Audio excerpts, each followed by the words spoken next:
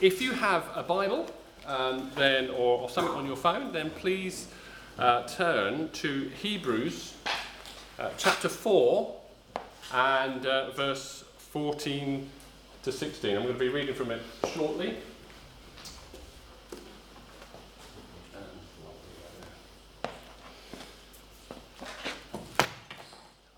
This is not going to work.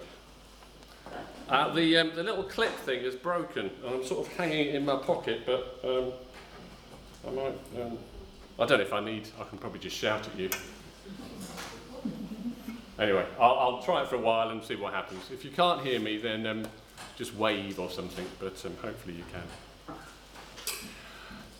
can. So we're continuing the series looking at really focusing on Jesus, who he is, what he's like.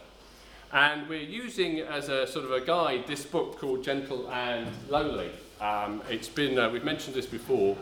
I would thoroughly recommend this book. I don't read many books, as my wife will tell you, but I've been reading this one and I've found it really good. It's very easy to read, short chapters, always good. You get to an end of a chapter quite quickly and think, oh, I've achieved something. So if you haven't got it, I just would recommend it. It's a really helpful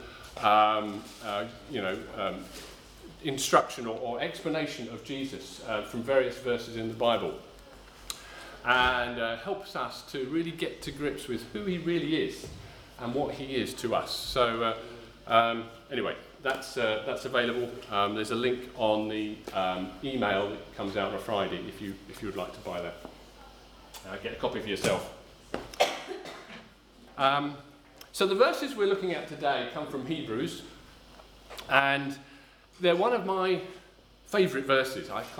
There's a lot of favourite verses in the Bible, but I love these because the verses speak of the amazing access we have to Jesus. The fact that we have been set free and we are able to approach him. We've been made right with God, and there is no barrier between us and God. And they're just wonderful. They're just wonderful encouragements to us. And so I'd just like to read them now. So Hebrews chapter 4, 14 to 16 says this: Therefore, since we have a great high priest who has ascended into heaven, Jesus the Son of God, let us hold firmly to the faith we profess. For we do not have a high priest who is unable to sympathize with our weaknesses, but have one who has been tempted in every way just as we are, yet he did not sin. Let us then approach God's throne of grace with confidence, so that we may receive mercy and find grace to help us in our time of need. Now, I want to just set a context for this verse because I think it's helpful to see why the writer put it here. What was the purpose of writing about this at this point? Now, in the previous chapter 3, half of chapter 3 and the rest of chapter 4, he's looking back at some events in the life of Israel, God's chosen people, and and it was a warning. It was a warning to the Christians to say, you need to take note of what happened. And it refers back to the spies and when the children of Israel were invited by God to go into the promised land, to enter into his rest, to enter into all the wonderful things God had for them. And as you know, and we often refer to this because it's quite a key point in the Bible, is that the spies went in, they looked at the land, they saw how wonderful it was, and yet 10 of them came back and said, we can't do this. And only 2, Joshua and Caleb, said, no, we can, because God's with us. But of course, those who know the story know that the 10 held sway, persuaded the people that they couldn't do it, they couldn't attack this land, they couldn't possess it. They didn't trust God, they rebelled against God. And so there was huge consequences. The whole generation missed out on going into the promised land. Only Joshua and Caleb eventually from that generation went in. And so it was a terrible waste, a terrible loss No, God still loved these people, but they missed out on what God had for them. And then the writer of Hebrews goes on to say, this is a warning for us. Don't do what they did. Don't rebel against God. Don't miss out on the blessings that God has for you. Don't miss out on what God has got for you.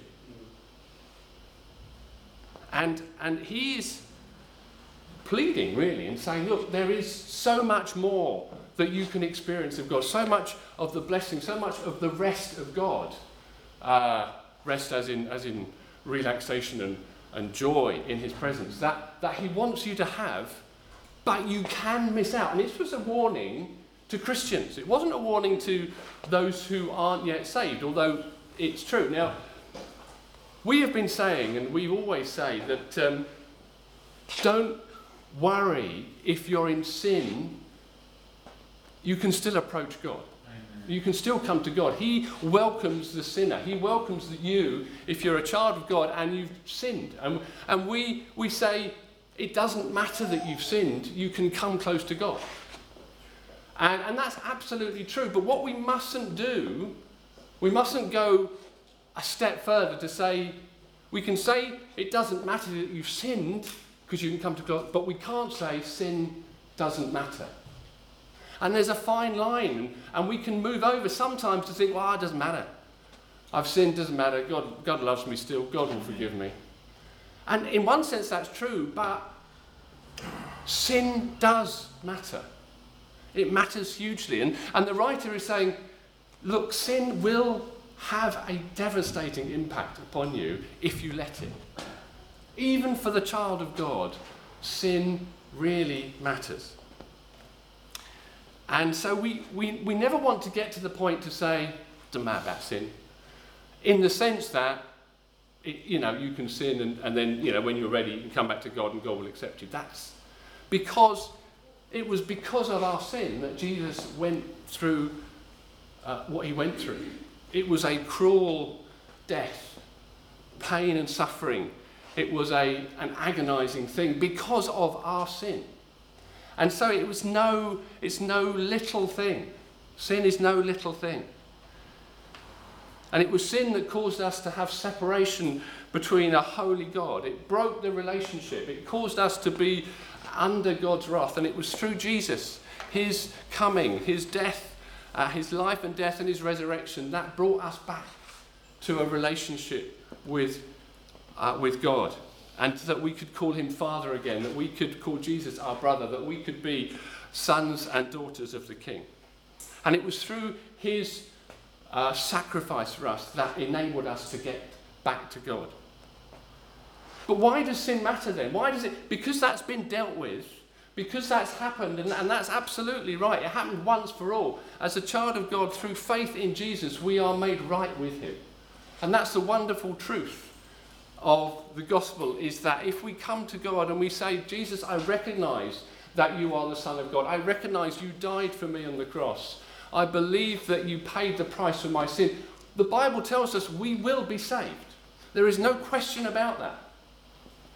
So why does it matter that Christians sin? Well, it matters because of two things, really. That firstly, it breaks that relationship. We're still loved by God. We're still his children, but because he's a holy God, if we sin, there is a break in a relationship. If I have an argument with my wife, which does occasionally happen, we're still married, we still love each other, and yet until that's resolved, until we sort it out, there's a break in relationship. There's something not right between us. And so we have to sort it out so that we can once again have that close relationship. And that's what it's like with God. There is a break. And so we miss out on that closeness if we're in sin. But secondly, and almost as importantly, sin damages. Sin will damage us. Even the sin that we enjoy doing. You see, the author, what's behind sin, the person or the force, whatever you want to call him, behind sin is Satan himself. And he likes nothing more than to damage and to destroy. And so any sin is going to have that impact upon us. It's going to damage us. It's going to hurt us. And Jesus doesn't want that. Jesus doesn't want us to be damaged. And he doesn't want us to have a broken relationship. And so it's in this context that the writer of Hebrews writes these verses and says, you know what? You can fall into sin by your rebellion. You can go away and you'll miss something. But there's a way back. There's a way back. And this is what the writer is trying to help the people see. So the first set of verses is about Jesus, our high priest, and Rob really helpfully went into that earlier on. He is our advocate in heaven. He went through the heavens, it says in verse 14. He ascended. And because he conquered sin and death, he was able to go through the heavens and sit at the right hand of the Father. And that's important for us to know, that he was sinless, and therefore he has full access. He lived this life on earth and he didn't sin. And because of that, he is able to go through the heavens and sit at the right hand of the Father. He is accepted back because he conquered sin and death. And because he conquered it not for himself, because he didn't sin, he conquered it for you and for me. So he has power over sin and death. He has power he conquered it himself, but he conquered it for us. He has that power for you and for me. And he is our advocate. That's what the high priest was.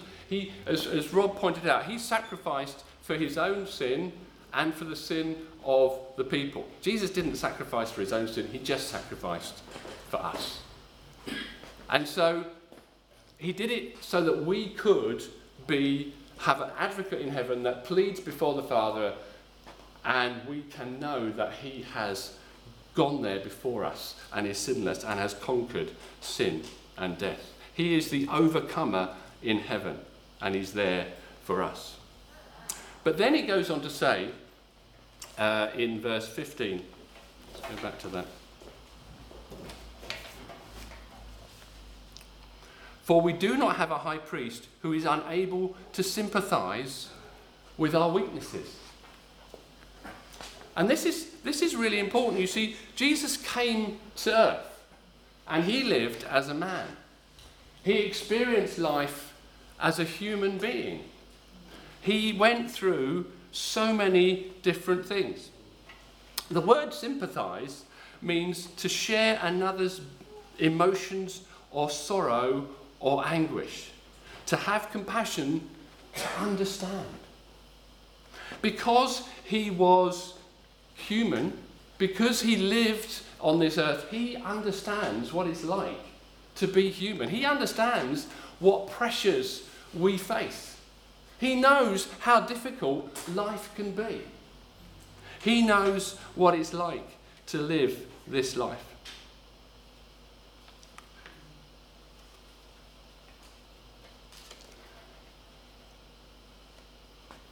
And so, he is able to sympathize with us.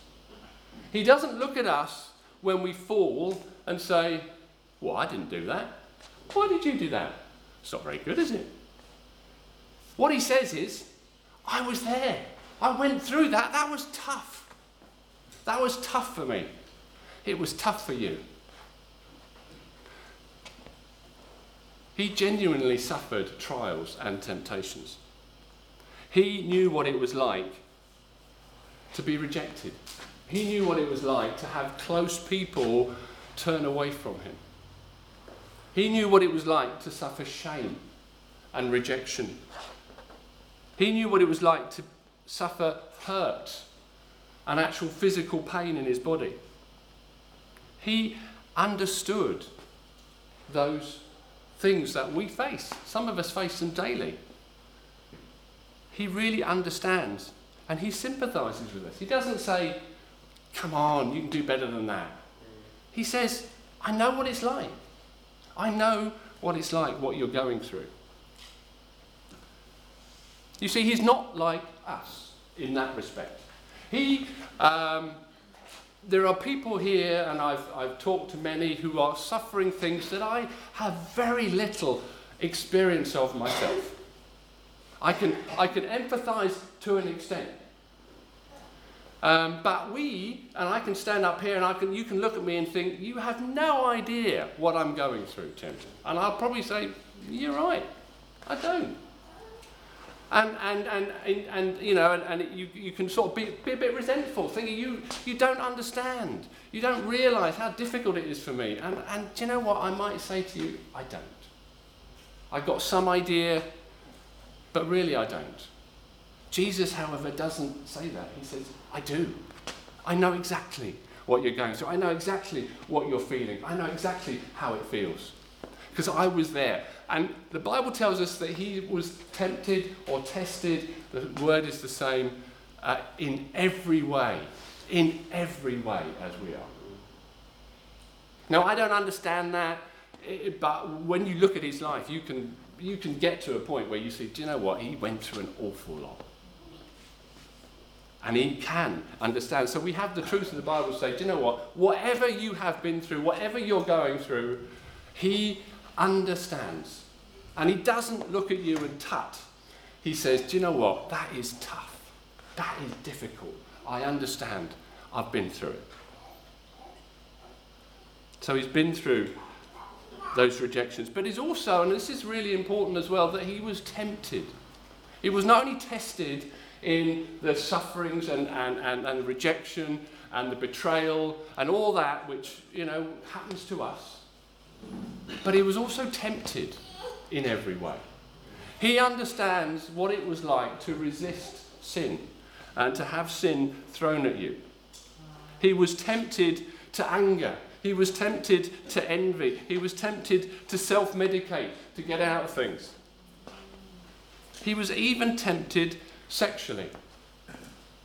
How can you say that? Because it says he was tempted in every way that we were. I don't know how that happened. We don't have a particular account of that.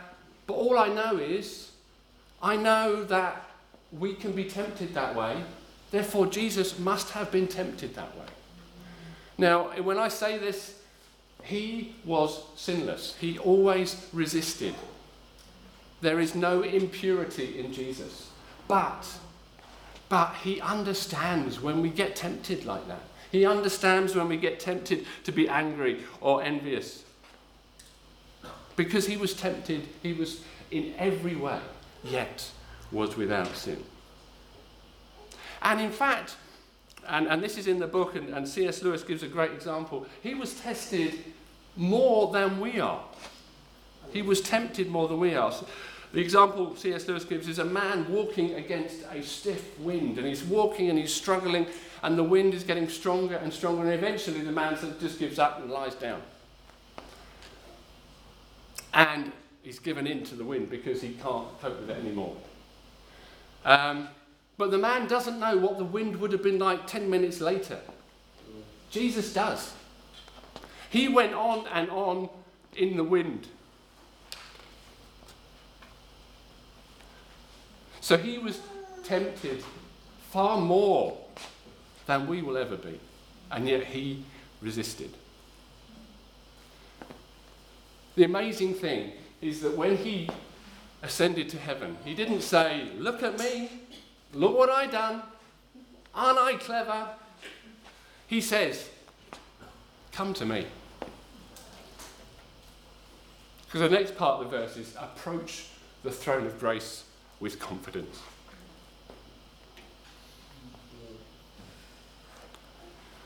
You see, he didn't do it for himself. He didn't do it. He didn't experience all that for himself. He experienced it for you and for me. So that when we go to him and say, I've messed up, there was this temptation and I just got it wrong.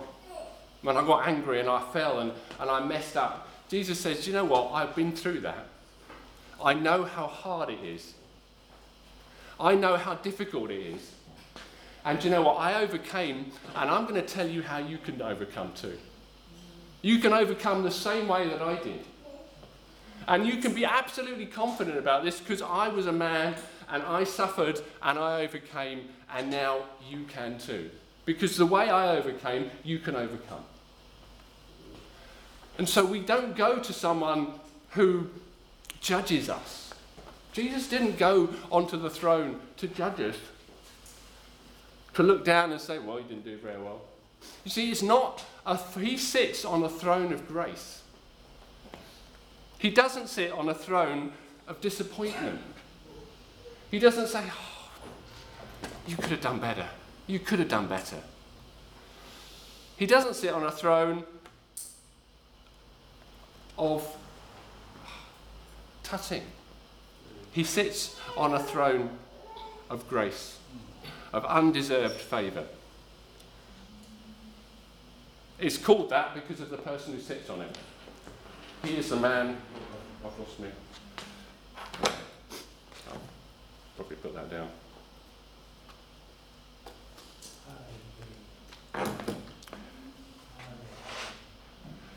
He is the person who, more than anything else, more than anyone else, explains what grace is. It's undeserved favour.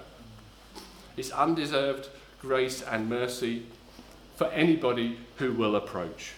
It's for everybody who will approach. No one is missed out. No one is too far away. No one has gone to the depth that Jesus won't say, you're welcome.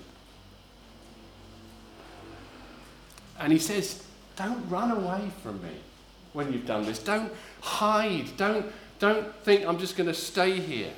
And even if, we're ashamed to admit it to other people, don't be ashamed to admit it to Jesus, because he will say to you, do you know what?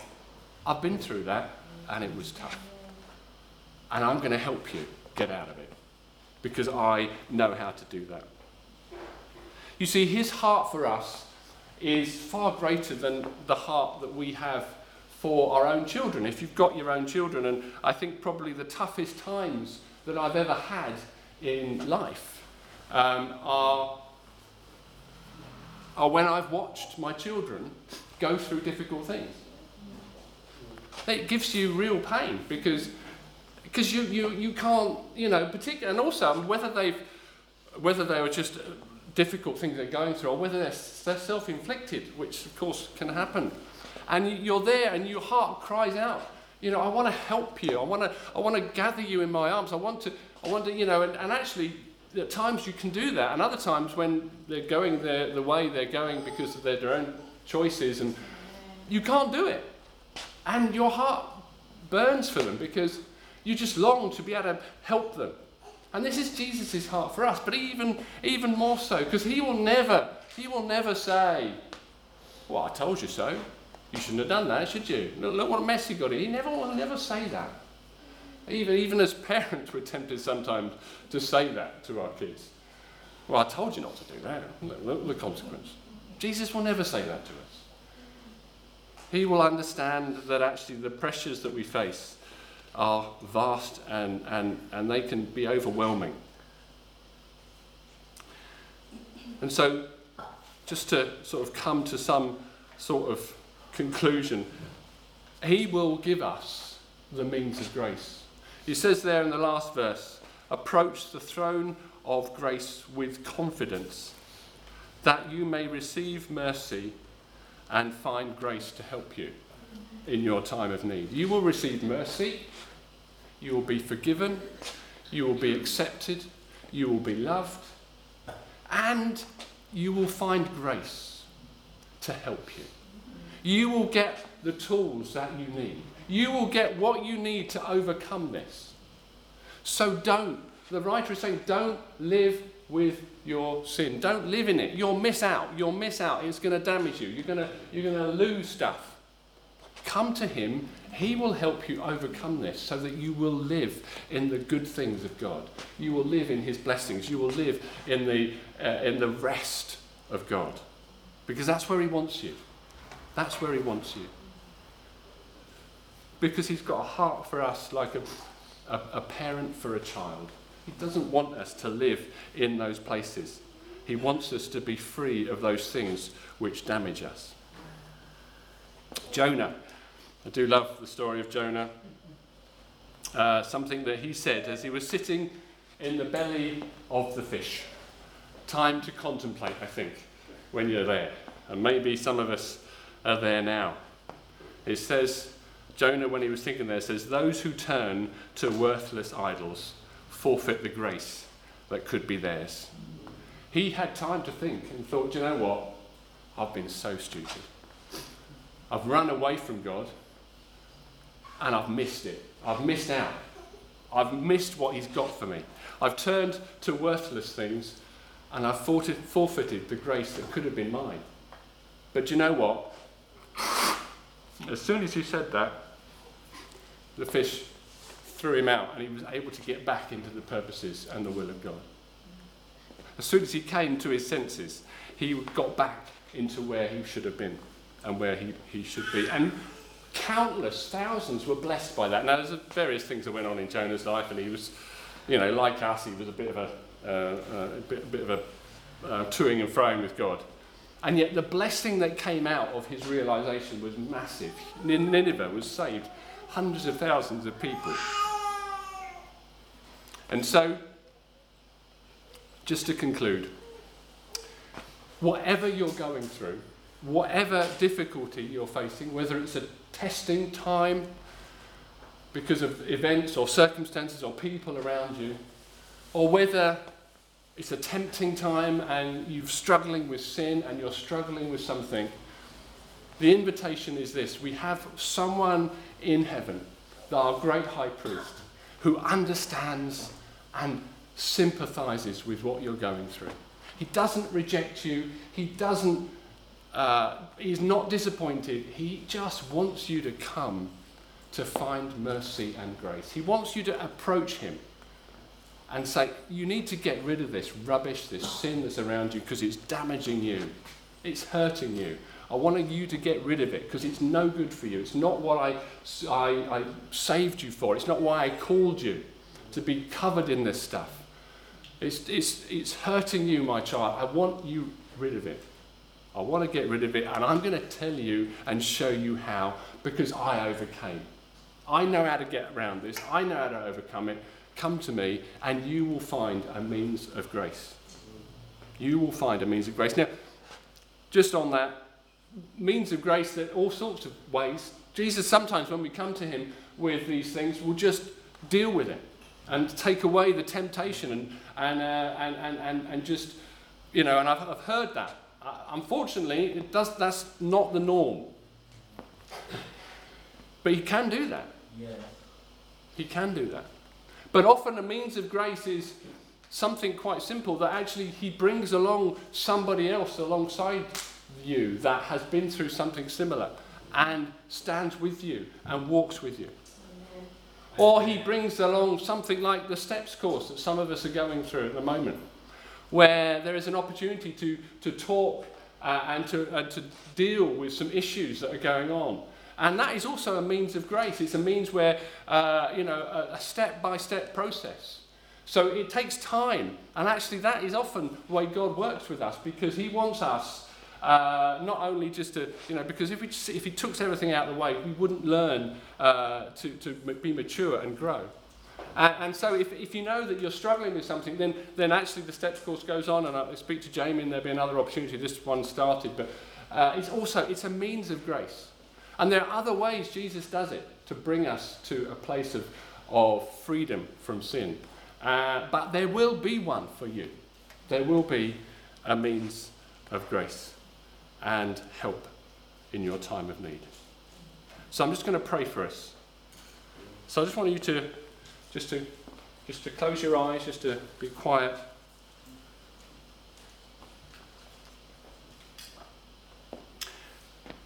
I don't know what people are going through here. You do in your own life, and Jesus does. And I want to assure you that Jesus wants you free, that he doesn't condemn you. If you're caught in some sort of sin or some sort of thing that's got hold of you, or something that is causing you grief, there is an advocate in heaven, there is a high priest in heaven who understands what you're going through. He understands the difficulty.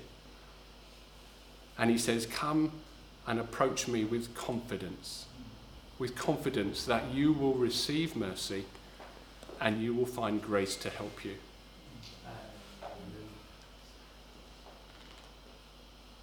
And so I just want you to do that now. And I just, even it's not a one-off process, but even now, okay, admit before him this thing that you're struggling with, whether it's a testing or a temptation, admit before him and say, God, I want rid of this. I want rid of this sin, and I want help in this testing time. Come with confidence. Come knowing that you have access. Come knowing that he is willing you to come. Knowing that he understands, knowing that he wants and has everything you need to help you. Yeah.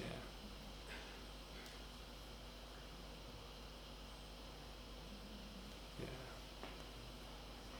Lord Jesus, Lord, you are the one that sits there having overcome for us. Lord, we honour you. Lord, we sing this morning in honour of you, Lord, and we honour you now, our great high priest. But Lord, how amazing that you welcome us, that you beckon us, that you say, come with confidence, whatever's gone on. I want you clean. Thank you, Jesus. Thank you that your heart is so for us, that your heart is so for me, that you don't want anything clinging to us. You don't want anything disrupting our relationship. You don't want anything that is damaging to be upon us. Lord, thank you. That's what your heart is. You're not here to condemn us. You're not here to be disappointed. You're here to make us free. And Lord, I thank you for that. And I just pray for anyone here that is struggling with sins. God, I pray, God, help them to just come with confidence to find that grace and mercy. Thank you, Jesus, that you won't let them down. You've never let anyone down. You won't let them down. And Lord, thank you that you will provide a means of grace, because you promise you will. You will provide a means of grace to get them to a place of rest and hope and joy in you. Thank you, Jesus. And Lord, for anybody that's going through real trials, I pray, God, they would really experience your coming alongside of saying, I understand, I'm with you, I've been through this, I can help you, I can be with you in these trials. Thank you, Jesus. Thank you, Jesus. Amen.